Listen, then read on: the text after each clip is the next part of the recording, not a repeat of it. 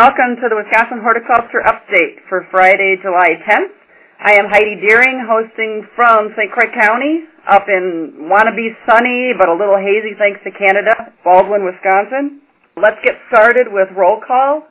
Anybody from county starting with A through D? Brown County's here. Dane County.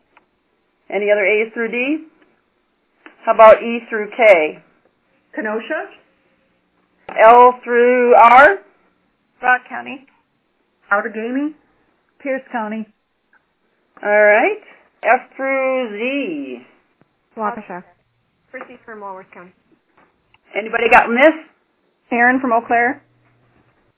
Let's go ahead and do county reports. Anybody else that calls in can chime in as they come in. Let's go with A through F. Who wants to report? Aaron? We're getting some reports of potato beetle starting, definitely in the second to third instar, I'd say. Lots of cucumber, squash-type disease symptoms coming in, and the weather here has been pretty good, finally getting some sun because we had so much rain for a while, and I suspected that a lot of these disease problems would come in because of that during the spring, all that wet kind of cool weather. And then also the coal crop insect problems are starting to, all the caterpillars and loopers and whatnot. That's about it. Okay. You have someone from Brown County or Joe and Dane? It's been pretty dry here. The temperature is in upper 80s and the grasses are starting to turn brown. We've been getting a lot of questions regarding to tomato disorders, mostly related to septoria, early blight, and nutrient deficiency related issues on tomatoes. People are starting to see some powdery mildews. A few days ago I saw a client walk in with a rust disease in his lawn. And also issues related to stem girdling roots on trees. People are witnessing that very evidently. That's pretty much about it. We need some more rain here. Okay. Thanks, VJ. We'd love to send a little your way, but not much because we want to keep some of it. Joe and Dane, you want to give us your update? It's Lisa. Oh, it's Lisa. Sorry. That's all right. We have had a few samples come in of tomato diseases, mostly septoria and early blight. No late blight samples yet, thank goodness. I did get a cucumber sample that kind of looked like downy mildew, but I wasn't able to see any of the powdery fuzz on the underside of the leaves, Brian, so I may be sending you that. We've had a lot of problems with gypsy moth this year after having a number of years free of gypsy moth, like back in 2009 was our last big outbreak, but this year I'm getting all kinds of calls. And the ever-popular Japanese beetle has made its arrival, and so we're dealing with that. Great. Don't let it come up this way. I haven't seen any yet, and I don't want to. Barb in Kenosha, you want to give an update? Sure. It seems to have been fruit week, so we've had worms in apples, sweet cherry pollination problems, cherry leaf spot, and then moving on to others, imported cabbage worm in our demonstration gardens here. We've also had several examples of herbicide damage, both on ornamentals and on vegetables, kind of an assortment of different things. And similar to what DJ was saying, we're also still getting tree problems with either deeply planted or girdling root or those types of things, so we're seeing decline in those trees. Anybody else in A through L counties? All right, let's move on then to Outagamie. I just wanted to let you know we have not had any rain here in this last week. In a way, it's been kind of nice, but we could use a little bit of rain, I think. A lot of people have called in with their tomato concerns. I had a case of magnesium deficiency in a high tunnel garden. Some scale still coming in, and I also had some curculios in cherry trees that had also spread to some other crops that they have in northern Outagamie County. And that's it. Great, thank you. Diana and Pierce? We did have 7 inches of rain last week in one spell, so we've had a lot of flooding, so we have some issues with flooded gardens, and we had gone 6 days without rain up until then, and that was the longest stretch this season. So we're seeing a lot of fungal things popping up. Apple scab is really bad. Tomatoes are getting problems relatively early in the season here. We also are seeing chlorosis, and I think it's just a lot of wet feet. The plants can't take up the nutrients, and I think the nitrogen's just been totally washed out of the soil by now. We did get that week of sun before that, which means everything really finally started taking off and growing. So finally things that had been kind of sitting there finally took off, especially the weeds, of course. So we're having a lot of weed ID and weed control questions. The positives is the tart cherry harvest is well underway, and the wild blackcaps and stuff, so people are getting some yummy fruit in, and we are crossing our fingers. We've not yet seen Japanese beetle, and we've not yet seen spotted wing Drosophila, so that's about what's going on here. Great. Thanks, Diana. And then Christy in Rock County? Yeah, this was my week for trees having problems that I couldn't figure out. A lot of honey locusts, actually. I had 2 or 3 different people come in with honey locust problems on multiple trees. I've had some willow welt. I think it was verticillium. And then just like trees, just not happy trees. And then in terms of other stuff in the gardens, I did notice some Japanese beetles last week, but they're not as many so far. I haven't noticed a lot of damage. And then lots of little caterpillars eating the cole crops, both this week and last week. And then the tomatoes were looking so good. And then it got warm and all the diseases came. So lots of septoria and early blight, and then even some iris problems as well with spotting. So feeling pretty typical now. I wasn't getting a lot of these problems, and now I am. So there we go. Welcome. Yay. We all get to share in the fun. Chrissy in Walworth? Yeah, thank you. Good morning, everyone. So I guess similar to what other people have said, I think the 2 things that we see here are millipedes and mosquitoes. Mosquitoes are absolutely horrible. People are calling saying they can't go outside. I can't go outside. It's really bad in our area. I'm sure it's bad in a lot of places. The millipedes, though, people are starting to call seeing those outside. I've had 2 people call. I had 1 sample come in of those jumping worms, and I haven't gotten that confirmed whether or not that's that. Gypsy moths have pupated, and they are right now flying outside of my window, so that's happening down here. And then we're starting to see some maple problems. I'm suspecting that anthracnose is starting to kind of settle in a little bit, noticing that on the maples. And I think that's really about it right now. Okay. Thanks, Chrissy. And then in Waukesha, do we have Kristen or Ann today? Kristen. Kristen, you want to give an update, please? Japanese beetles are out. They're apparently eating my raspberries now that I finally have raspberries on them, so yay. Lots of stuff going on. We haven't gotten that much rain in the last week and a half, so my lawn is dormant. There's lots of dormant lawns near me. Weeds are still growing really tall in those lawns, but weeds seem to go well no matter what kind of weather we're having. Lots of fruit and vegetable things. I got loopers, I got Japanese beetles, potato beetles, apple scab on apple trees, and then plenty of diseases on tomatoes, bacterial speck and spot, early blight, maybe even some anthracnose. It was really rainy and wet and cool, and all that stuff got going really well, and we're starting to dry out a little, but it sounds like we're going to go back to humid and wet really soon, so that's about it. Thanks, Kristen. Did anybody come on late from other counties that hasn't reported yet on your county? This is Patty in Racine County. We've had a lot of miscellaneous questions this week. People concerned about tomatoes still. They're worried about late blight coming in.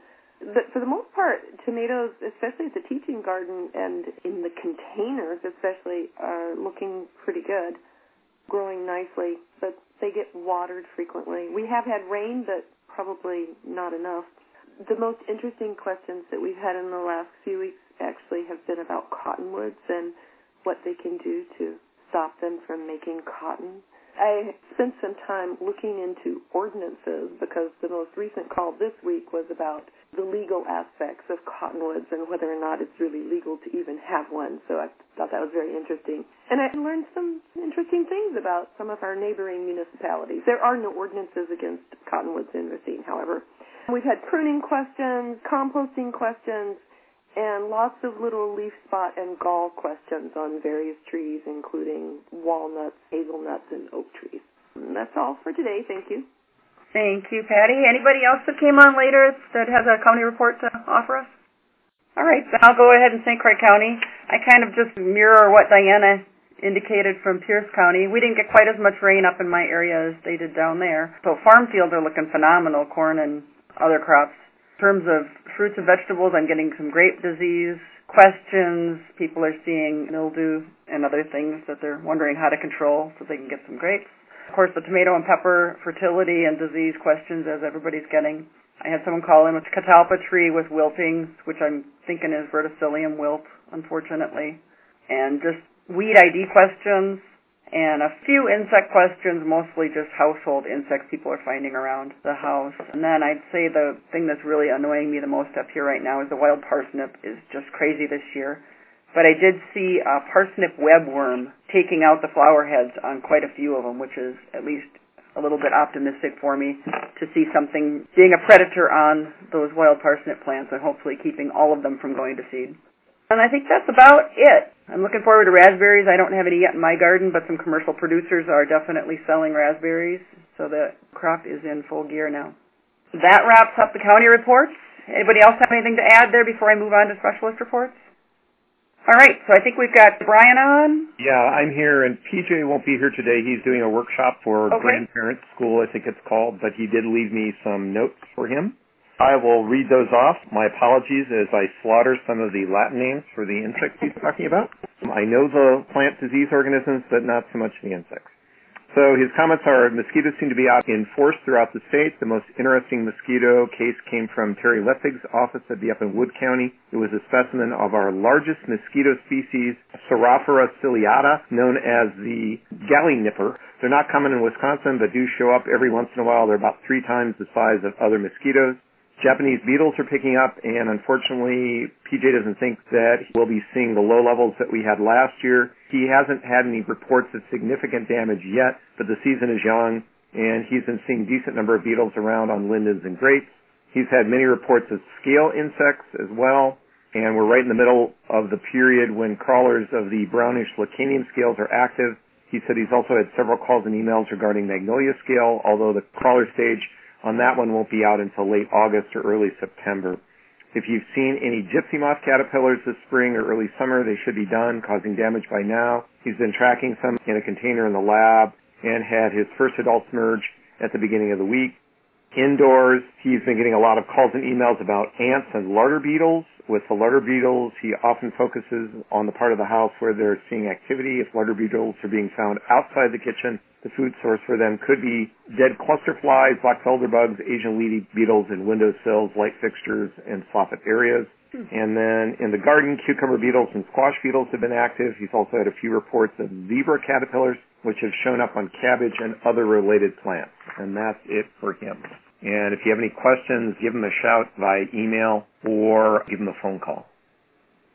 And then in terms of what I've been seeing in the clinic, all I can say is, wow, are the bacterial diseases active. Both last week and this week, I had a ton of bacterial diseases come in, particularly on vegetable crops. Lisa, you mentioned possibly seeing what you thought might be downy mildew on cucumber. It could very well be, get a sample in for us to take a look at, but I'm more inclined to think it may be some angular leaf spot. We've been seeing a ton of that on cucurbits. That eventually will form relatively whitish, very angular-looking spots on the leaves, and we've been culturing out of that, getting a lot of the causal bacterium out of there. It's very cool in culture because it forms diffusible fluorescent pigment, so you can grow it out on a particular growth medium, shine a UV light on it, and the colonies glow, kind of this lovely blue-green color. We've also seen a similar disease on green beans caused by a similar bacterium. Bacterial brown spot is the name of that disease. We've also seen bacterial diseases on tomatoes as well, and both one that's caused by one of these fluorescent bacteria and then another disease that's caused by a bacterium that produces really beautiful mucoid yellow colonies when you grow it on a different kind of media. So those are the bacterial speck and bacterial spot organisms. So those are active. We've also seen bacterial canker on tomato. That one invades through the vascular tissue, causes a wilting. And then as the disease progresses, oftentimes you will see a distinct canker that will form at the bottom of the stem near the soil line. But again, that one typically starts initially as a vascular pathogen. We have seen also black rot on crucifers, particularly cabbage and kale. That's a xanthomonas disease, again, another bacterium. And again, a bacterial leaf spot on peppers. So bacteria up the wazoo. We've also seen some viral problems.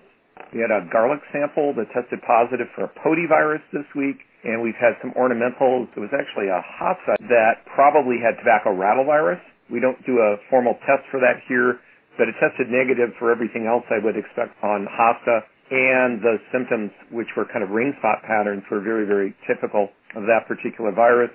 We had a lovely sample of hollyhock rust come in that forms the really hard kind of bumps on the bottom surface of the leaf, and those are just clusters of the resting spores of that particular pathogen, the fungal pathogen. We actually had a really interesting example of tar spot on not maples. I've been seeing a lot of that on the trees around Madison on the Norway maples, but this happened to come in on an ilex species, winterberry, and there is a variation of the disease that will occur on that particular host. We're seeing a lot of canker diseases. Christy, did you mention you were having problems with a willow with dieback? Who was it that mentioned concerns about verticillium wilt? Oh, me up in St. Croix County. Oh, okay. Rock County, too, on the willow. Okay. On willow, I would not expect that to be vert. That's not technically a host of verticillium. I would look more for canker diseases on willows. Okay. They tend to be really, really prone to canker organisms, so you can get a lot of dieback. Does it look like that verticillium pattern where, like, branches die off one by one? Yep. But it's caused by localized infection in the individual branches. So if you're seeing large areas of the tree that are dying back, I would check back on the larger branches for any evidence of sunken areas, or if you've got a good hand lens, look for little fruiting bodies that may be forming on the branches. Because when I get willows in, that's usually the first thing I look for, because they get 3 or 4 different types of canker diseases that I see pretty commonly. And actually, interestingly, I was just looking at some photos that were sent in by Bill Halfman of a weeping willow, and he sent me a photo of the entire tree, and there were actually fungal conchs forming on the main trunk. So that one had a fungal infection in the main trunk. Okay. So watch for that as well. Would the dieback happen really quickly because she didn't notice it, and then it seemed like in a week? Yeah, that would not be unheard of, particularly on smaller branches, on willows, for the cankers to develop very quickly, particularly during wet weather. Okay, thanks. Yep. And then we're seeing a lot of leaf diseases. Anthracnose is being pretty active on a variety of hosts, some Tubercular leaf spot on oaks.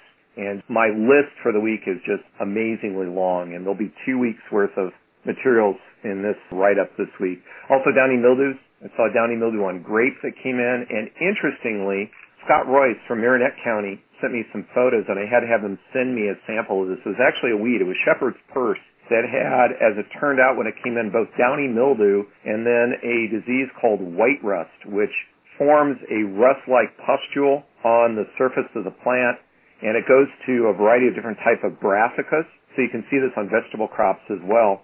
But it bursts open and is filled with really white spores. It's actually not a true rust. It's actually closely related to the downy mildews and also to organisms like Pythium and Phytophthora. So it's a water mold, an oomycete. So just tons of stuff that we're seeing this week. It's been pretty amazing the last couple of weeks what we've seen come in. And just to let you know, we have had 2 positive oak wilts and a positive Dutch elm disease as well. And a vert wilt on ash. So all 3 of the major vascular wilts.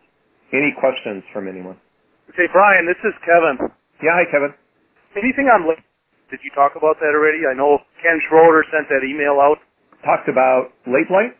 Yeah, on tomatoes, impact that it might have on our commercial potato growers.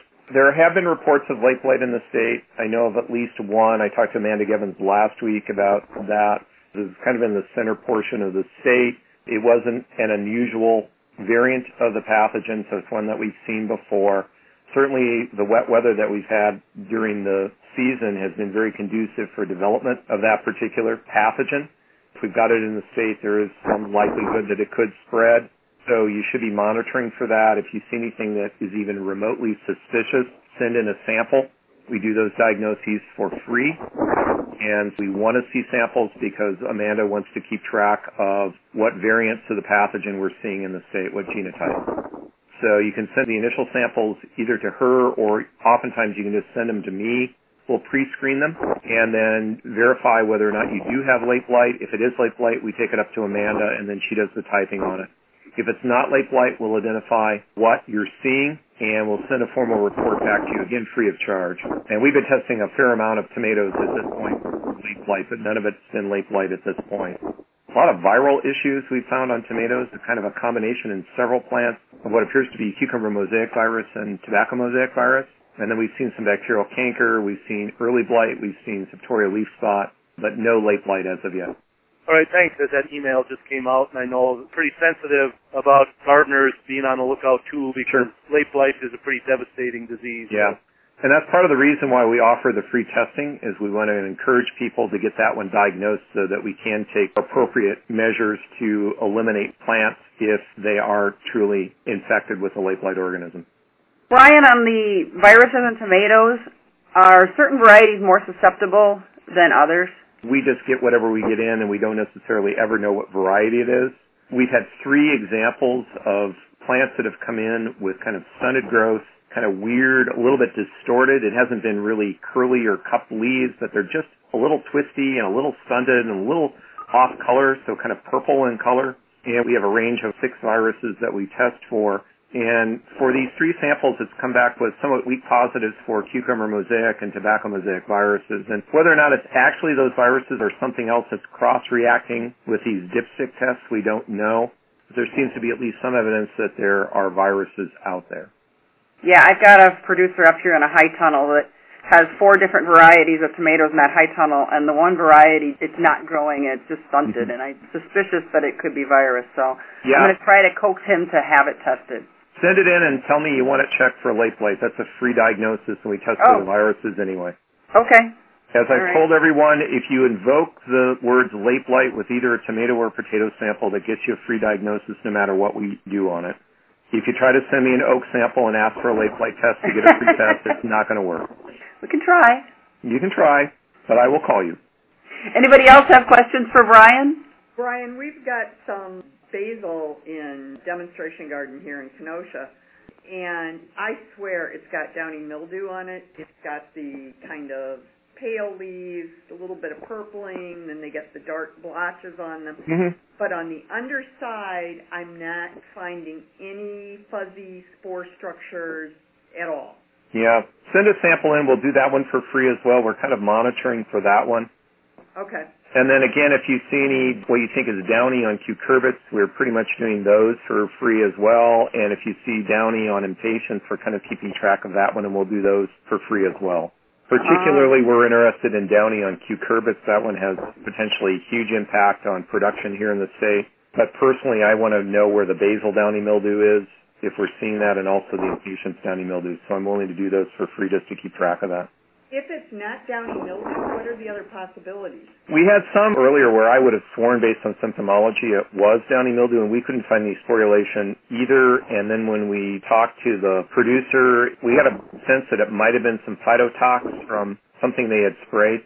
So it had kind of made the foliage turn a little bit on the purple side, and you could actually see where leaves had overlapped where some of the tissue had not been treated. The other thing is that when that comes in, we'll look to see whether we can find anything else. Okay, thank you. Yeah, you're welcome. Say, Brian, can you just make a quick comment on what our control options are? Standard fungicide, kind of prophylactic approach for in-season, just to keep the new growth from getting infected. What about the bacterial? That's not something we talk about as often, but is there a common recommendation for some of that too? Usually for bacterial diseases, if you can catch them early enough, again, it's better if you can apply these before you see symptoms. But copper-containing products that are labeled for whatever host you're treating would be what I would recommend. Part of the problem, though, is some of these pathogens, particularly some of the tomato bacterial diseases, they're oftentimes seed-borne. And so if you're having problems with that, one, you have to do good rotation to allow time for contaminated leaf debris to decay in the soil. That oftentimes will pretty much eliminate those organisms. But you've got to allow sufficient time in a rotation for that. And then if you're concerned about seed coming in, then you can do a hot water seed treatment. And I can provide you with some details on how to do that if you want to email me. Or I can include a link on the Wisconsin Hort Update entry for today's session on that. But once we're in the season now, other than the copper compound? It's kind of it, quite frankly. And at what point do you just say, rogue the plant out, and is that a good recommendation? We got all these other cultural things we can try, but a lot of times people don't like to hear that. Yeah, the problem with the bacterial diseases is that they can get on the fruit, and so then you have technically adulterated fruit, which we can't recommend that folks eat. If they're not seeing any symptoms on the fruits, there may be some benefit to applying the copper materials, but again, you've got to be careful to watch the label and that you've got enough time between when you apply and when you harvest to not violate the treatment to harvest interval. But usually for bacterial diseases, the primary thing that we recommend for most, certainly homeowners, is copper. Anybody else with questions for Brian? Should we move on? So much fun in disease land, huh? It's been pretty exciting for me. Gee, there's job security, too. Yes, indeed. We were running about 30% ahead of last year as of July 1. Wow. All right. Hey, Brian. Yeah. I was teaching a class this week at the Teaching Garden on using organic methods and materials, and a couple of people brought up, and I've read about this, but I would just like to hear your official statement on it, that their parents, grandparents, great-grandparents, whoever, have used milk forever to spray on their cucurbits and other plants to prevent fungal diseases such as powdery mildew. And they just use a spray bottle and they just spray it on the leaves, and they do it frequently throughout the season. And I know there's been some research on this, but I would like your official opinion, please. Yeah, I think that there has been some evidence that that can help prevent some powdery mildew. I don't know how effective it's going to be in most situations. I think there are probably other better products that you might be using, and I think there are other cultural things that you can do to prevent the powdery mildews, including thinning of vines, and also for smaller cucurbits, trellising and spreading the vines out just to get better airflow. With environmental conditions like we've had this year, even if you're applying something like the milk or even another type of fungicide, I doubt whether you're going to get a lot of good control. It's just been very, very favorable for fungal diseases in general. But again, I think if you look in the research, you will find studies where they've used milk products. They do get some control, but again, I don't think you're going to get a huge amount of control with those products. But on the other hand, if they feel comfortable spraying them and they feel like they're getting control, I don't see any harm in doing it as long as you aren't supplying some sort of food source for another more aggressive pathogen. Well, always a possibility. Great, thank you. Yeah. Very good. Any other specialists on that want to report before I introduce our guest speaker today? All right. So without further ado, today we have Amaya Asuta, who is an assistant professor in horticulture at the University of Wisconsin-Madison and fruit crop specialist for UW Extension. And she's going to share with us today some information she's got about cold-hardy grapes and in particular canopy management. So go ahead, Amaya. Welcome. Thank you, Heidi. Thank you for having me today. Since I'm new to the state, I was just fascinating hearing everybody where they were reporting from. So I have this little map and I'm looking at all the counties. It's a lot of fun. I feel very lost in the state. So people just call me and I'm always referring to my little map to see where people are calling me from. But it's fun to hear about all these things going on and the different problems. It seems like a lot of diseases. So just to change a little bit the topic, I'm going to talk about boring canopy management on grapes. I get a lot of calls from homeowners, but particularly from commercial vineyards, on how to deal with these crazy cold-hardy grapes that we have growing here in the States and that they are just growing and growing and growing, and how can we control them and how can we keep them in place. And so I thought that a good topic was to talk a little bit about what are the things that we can do to control the growth and basically to do this canopy management. So I put together a couple of slides, and I just want to start with defining what canopy management means. And it's just basically all these viticulture practices that we have and that we use just to apply to growing shoots that have fruit, to try to promote a vine balance, try to promote a balance between how much vegetative mass we produce versus the quality of the fruit that we're producing. So the overall goal of the canopy management and all these techniques that we use is basically to promote how to have a healthy vineyard and that's going to be sustainable over time and that we're going to have good quality fruit. So for that we have a number of techniques, but the number one thing that we want to do and that we want to achieve with this is just to reduce the incidence of diseases. As we were talking, I heard a lot of powdery mildew and some downy mildew. Somebody might have mentioned they're very common in the vineyards. And if we actually are able to manage our canopies properly and open our canopies, the incidence of these diseases should go down. And so that's what we're looking for with this canopy management, but also to improve fruit quality. We know that exposing grapes, the clusters, early on to the sun, to light, is going to help produce a thicker skin that is going to be more resistant to some of the diseases, but also is going to make this fruit stronger sink for all the carbohydrates and the sugars that are being produced in the leaves. So if we are able to expose the fruit very early on in the season, that fruit has much higher chances of having less diseases and also to have more sugar and a better quality of fruit. So those are, I would say, the main benefits of the canopy management. There are other things, like in some cases, depending on what you're doing, you could even increase the yield, and it has some benefits if you are having some sort of mechanized harvesting in your vineyards. So the two main things that we are doing during this time of the year regarding open canopies and exposing clusters to the front is either the shoot thinning or the leaf pulling.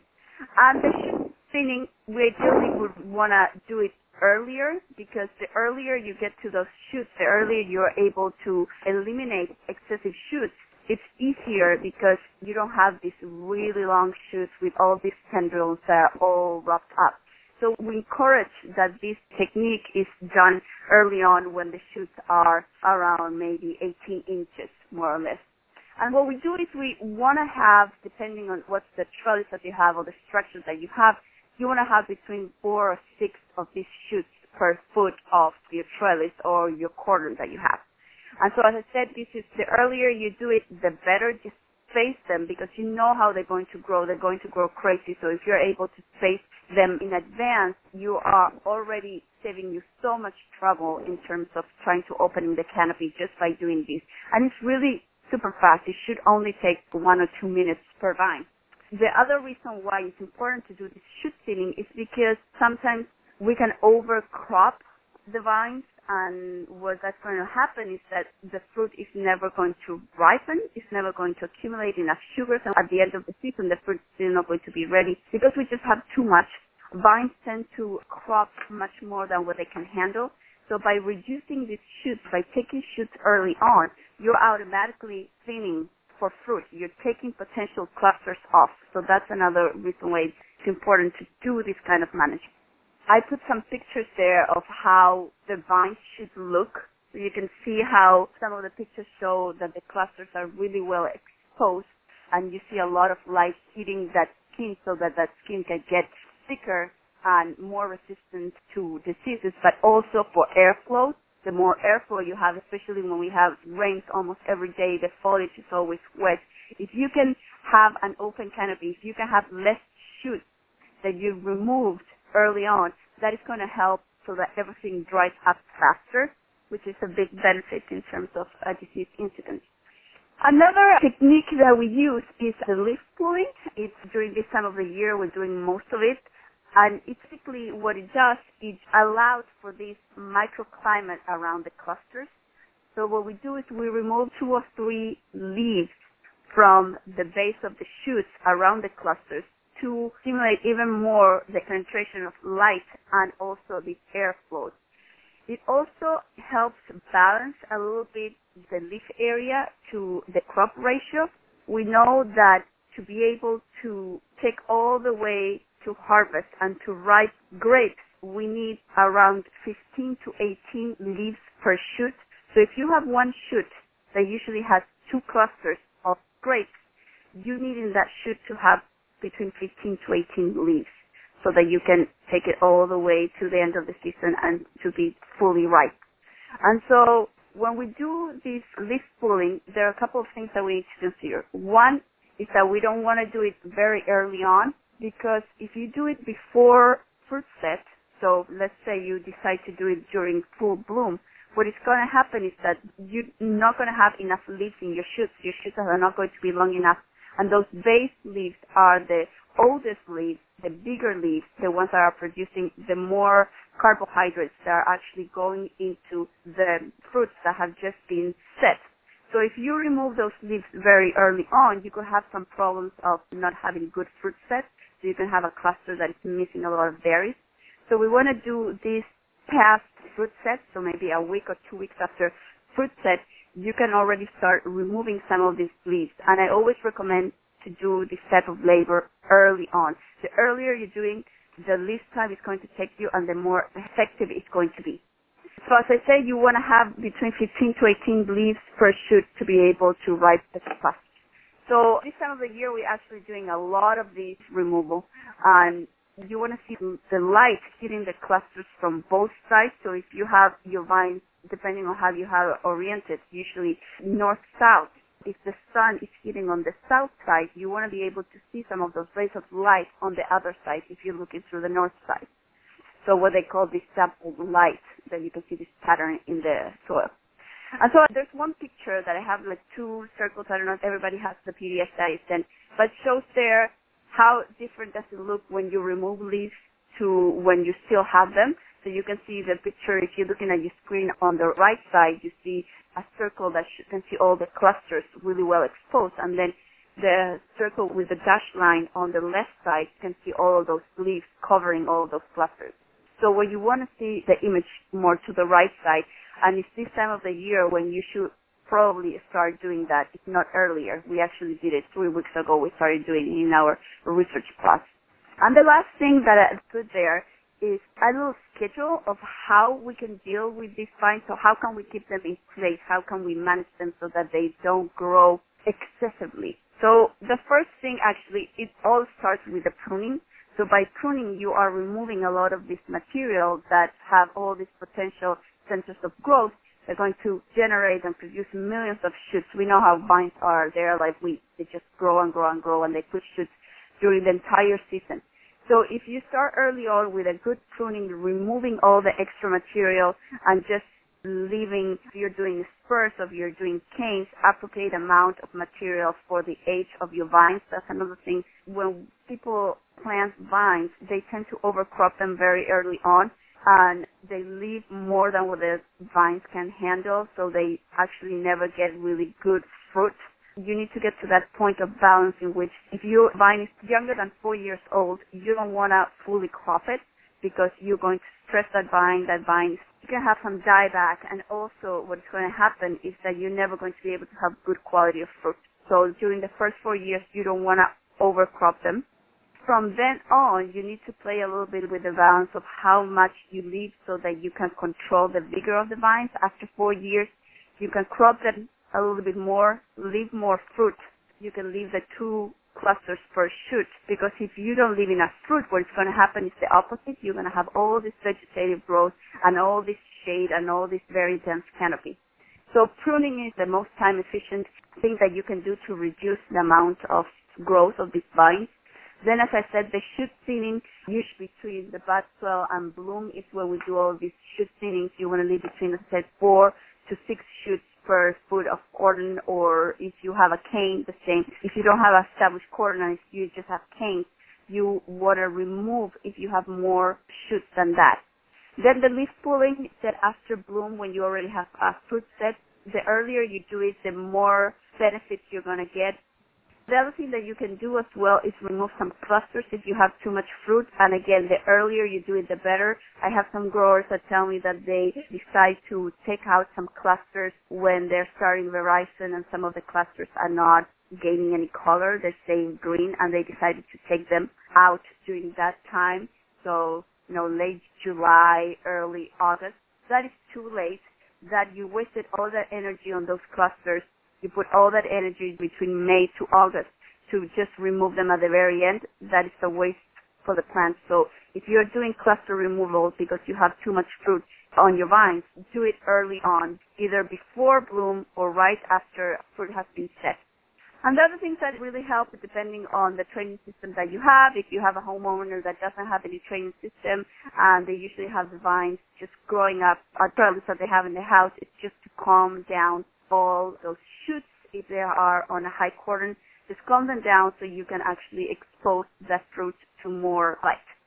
And with that, I will be happy to answer questions of any of our extension agents that have either commercial growers or homeowners that have grapes, and what are the biggest problems that you guys are dealing with regarding the grapes. This is Heidi from St. Croix County. And the question I have is I get a fair number of people coming in and they just don't know how to handle their grapes. If there was an information sheet that I could offer them that has some of this information on it, it's not a whole booklet, because the booklet is too much information. just to give them some ideas of things they can do like this to help improve the airflow and reduce the disease incidence.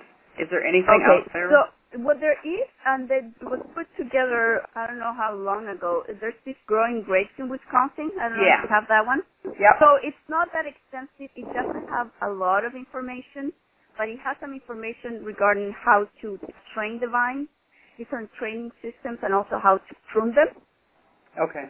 I don't have any materials for like homeowners. All of our materials are more in depth, but I could find some on the web. I'm sure that we can find from other places that they have these homeowner sheets, or we can work on one together if you want to, Heidi. We could. Or another possibility is just the visuals people really see in pictures better than they do in words.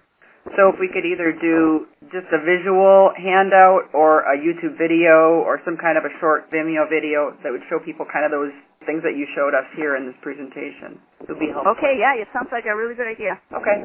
I just comment, there are some YouTube videos that are out there, and we're finding more of these popping up online all the time.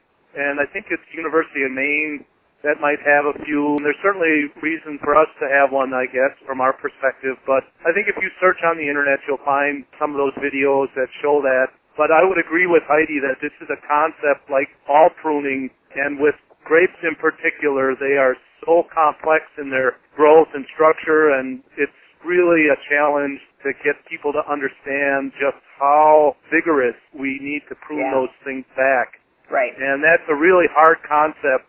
Anybody who's taught pruning and talked about pruning and removing live tissue, people get really sensitive about that. And grapes in particular, they just think you're devastating the plant when you're removing 80% of last year's wood. It's just something that most people don't necessarily appreciate, that the plant is more than able to sustain itself even with that severe pruning. So it's a challenge, and I think it's all part of that hands-on learning that we can provide. I'm assuming we have a venue or a victim plant that we can demonstrate that on, and not everybody is able to have those kind of experiences for their clients, but that's always the best way. Any other last questions for Amaya before we move on to announcements? Amaya, this is Patty down in Racine County. We struggle with some of the grape questions also, and we do have some wine grapes. Frontenac, I believe, is what we have at the teaching garden, and it's really hard for me to get the Master Gardener volunteers who actually know a lot of this, but it's so hard for them to make those pruning cuts. They just don't want to do it, and they watch me do it, and they go, oh my gosh, you're killing the vines. So I think the visual's really important, and if a fact sheet could be put together where you show a vine before pruning and after pruning and then canopy thinning with the fruit showing, just some of those pictures like that would be so helpful for our homeowner population and those that are growing grapes, you know, in a small kind of quantity. So the other thing that I wanted to ask you about is the possibility of putting out a new publication on grape cultivars suitable for homeowners, because a few years ago they did a comparison of seedless winter hardy grape varieties at West Madison, and so these were seedless ones that did very well. Some of them didn't do well, some of them did do really well, and I'm not sure any of that information ever got published. Those are also the questions I get from homeowners is, if I'm only going to have one grapevine in my yard, that's all I have room for, I'd really like it to be a sweet, juicy, seedless table grape that I can grow. I don't know if they put together the publication. There's that variety evaluation for table grapes going on in West Madison. The PI of that project is Sarah Patterson from the Department of Horticulture. She has a grad student working on that, and as part of their project and their grant, they have to produce some publications, and I think they're working on that. I can tell you from what I know which ones do well or not. That's not my project, but I know that they will produce some publications. So I can tell you some of the ones that I recommend. Okay. So the Somerset Seedless does really well. It's sort of like a rosé. Mars is also good. It's blue. Reliance also has done very well, and it's also doing well at the Peninsula Station. Reliance is between pink and rosé, sort of grape. Ainset is also doing well, and it's a green one. How do you spell that? It's E-I-N-S-E-T. Okay, great. Thank you. Montreal Blue It also does well here, and all of these varieties are doing well in West Madison and at Peninsular. And then the other one that is also blue is Trollhagen, so Trollhaugen, I think it's spelled, We need to wrap up here quick. Okay, so those are some of the varieties. If you guys have any other questions, I'm happy to answer. Just give me a call, shoot me an email. I can help out with that. I just wanted to quickly add, I do have the data from West Madison from 2011, and I am going to send it to the Ag Hortlist. This is Lisa. Fantastic. Okay, thank you, Lisa. Thank you, Amaya. I appreciate this was a very good discussion. I learned a lot. Does anybody have any wrap-up announcements before we close the call? Any upcoming programs or events we should know about? We're having a vineyard walk at West Madison on the 29th of July. It's going to start at 4 o'clock. So if you have any grape growers, if you want to just let them know that there's going to be a vineyard walk on July 29th at West Madison at 4 p.m. Okay. Thank you, Amaya. Anybody else? All right. Well, the next Gotham Horde update will be on Friday, July 17th. It'll be hosted by Joe Muhlenberg in Dane County, and our guest speaker will be Christelle Godot, speaking on her favorite topic, I'm sure, spotted wing Drosophila. So we'll let you go for this week. Thank you, and have a fantastic week.